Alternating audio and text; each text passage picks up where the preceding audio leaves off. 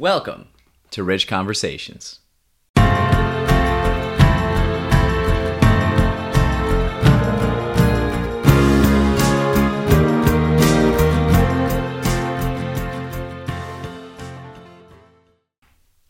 here in the Wisconsin office, aka my parents' house, aka my old childhood bedroom that I transformed into an office.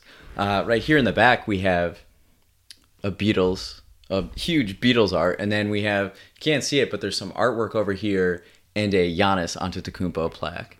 The Wisconsin office, also my stock option in the Green Bay Packers over there. So it's very comforting here for the holidays, right? A helpful thing to do for yourself is to reflect on whether you're a more logical or intuitive person. Something like taking the Myers-Briggs test can provide some of that information, but another way is to reflect on your gambling experiences. I've been thinking about gambling over the last half week. I'm in my league's fantasy football championship for the second time in 3 years. And over the weekend, I went over to a friend's place and played cards. So Friday night, I went over to my friend Justina's place, before we all leave for the holidays. And so I spent some time with her and her boyfriend, Aaron, and we played cards. And before that, she made some homemade pho, which is so good, so delicious. I love pho. I haven't played cards in years, probably like 4 years. I'd play euchre with my cousins on Thanksgiving, but other than that, I'm not a card person. Not a gambler either, but I like winning. I really like winning. So at Justina's, we played Crazy Eights, Ride the Bus, but not the drinking game version, and Blackjack. And at one point, so Justina brought out this small briefcase of poker chips.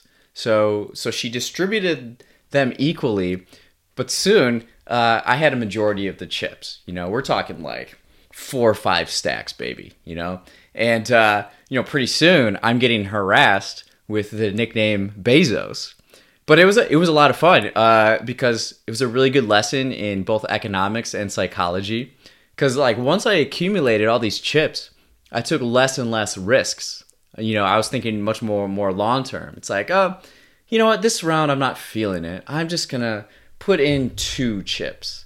So you can kind of sense the frustration with the other people once someone has all the money and they're not participating in the market, right? You can't get any of their money, right?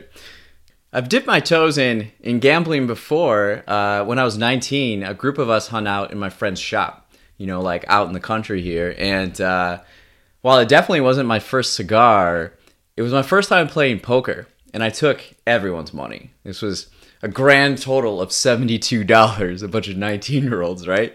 A couple years after that, when our last childhood friend turned 21, we went up to Potawatomi Casino in Milwaukee.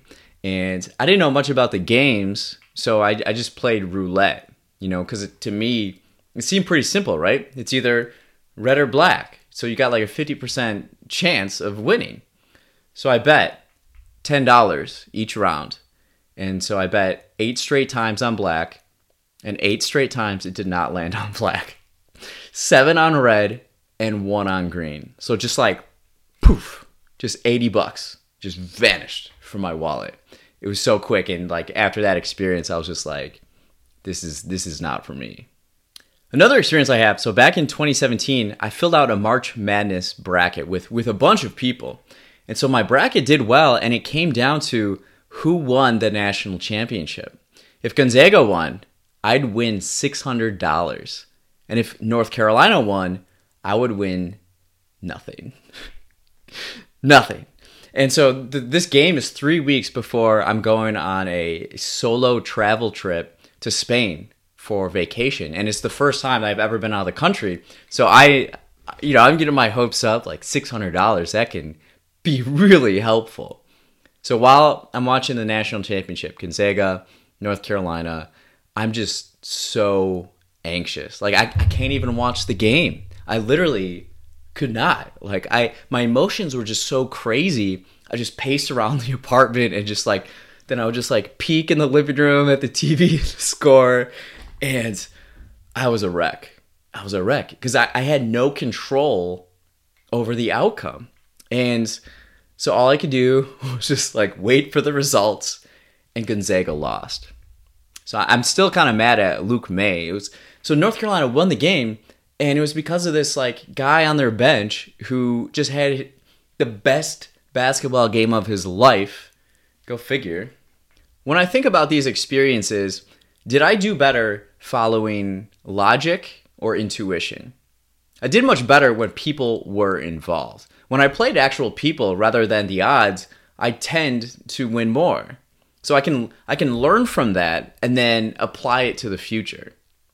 As a more intuitive person, I can use logic to keep myself in check, to prevent me from making really stupid decisions, right? That's what I do in fantasy football, for example.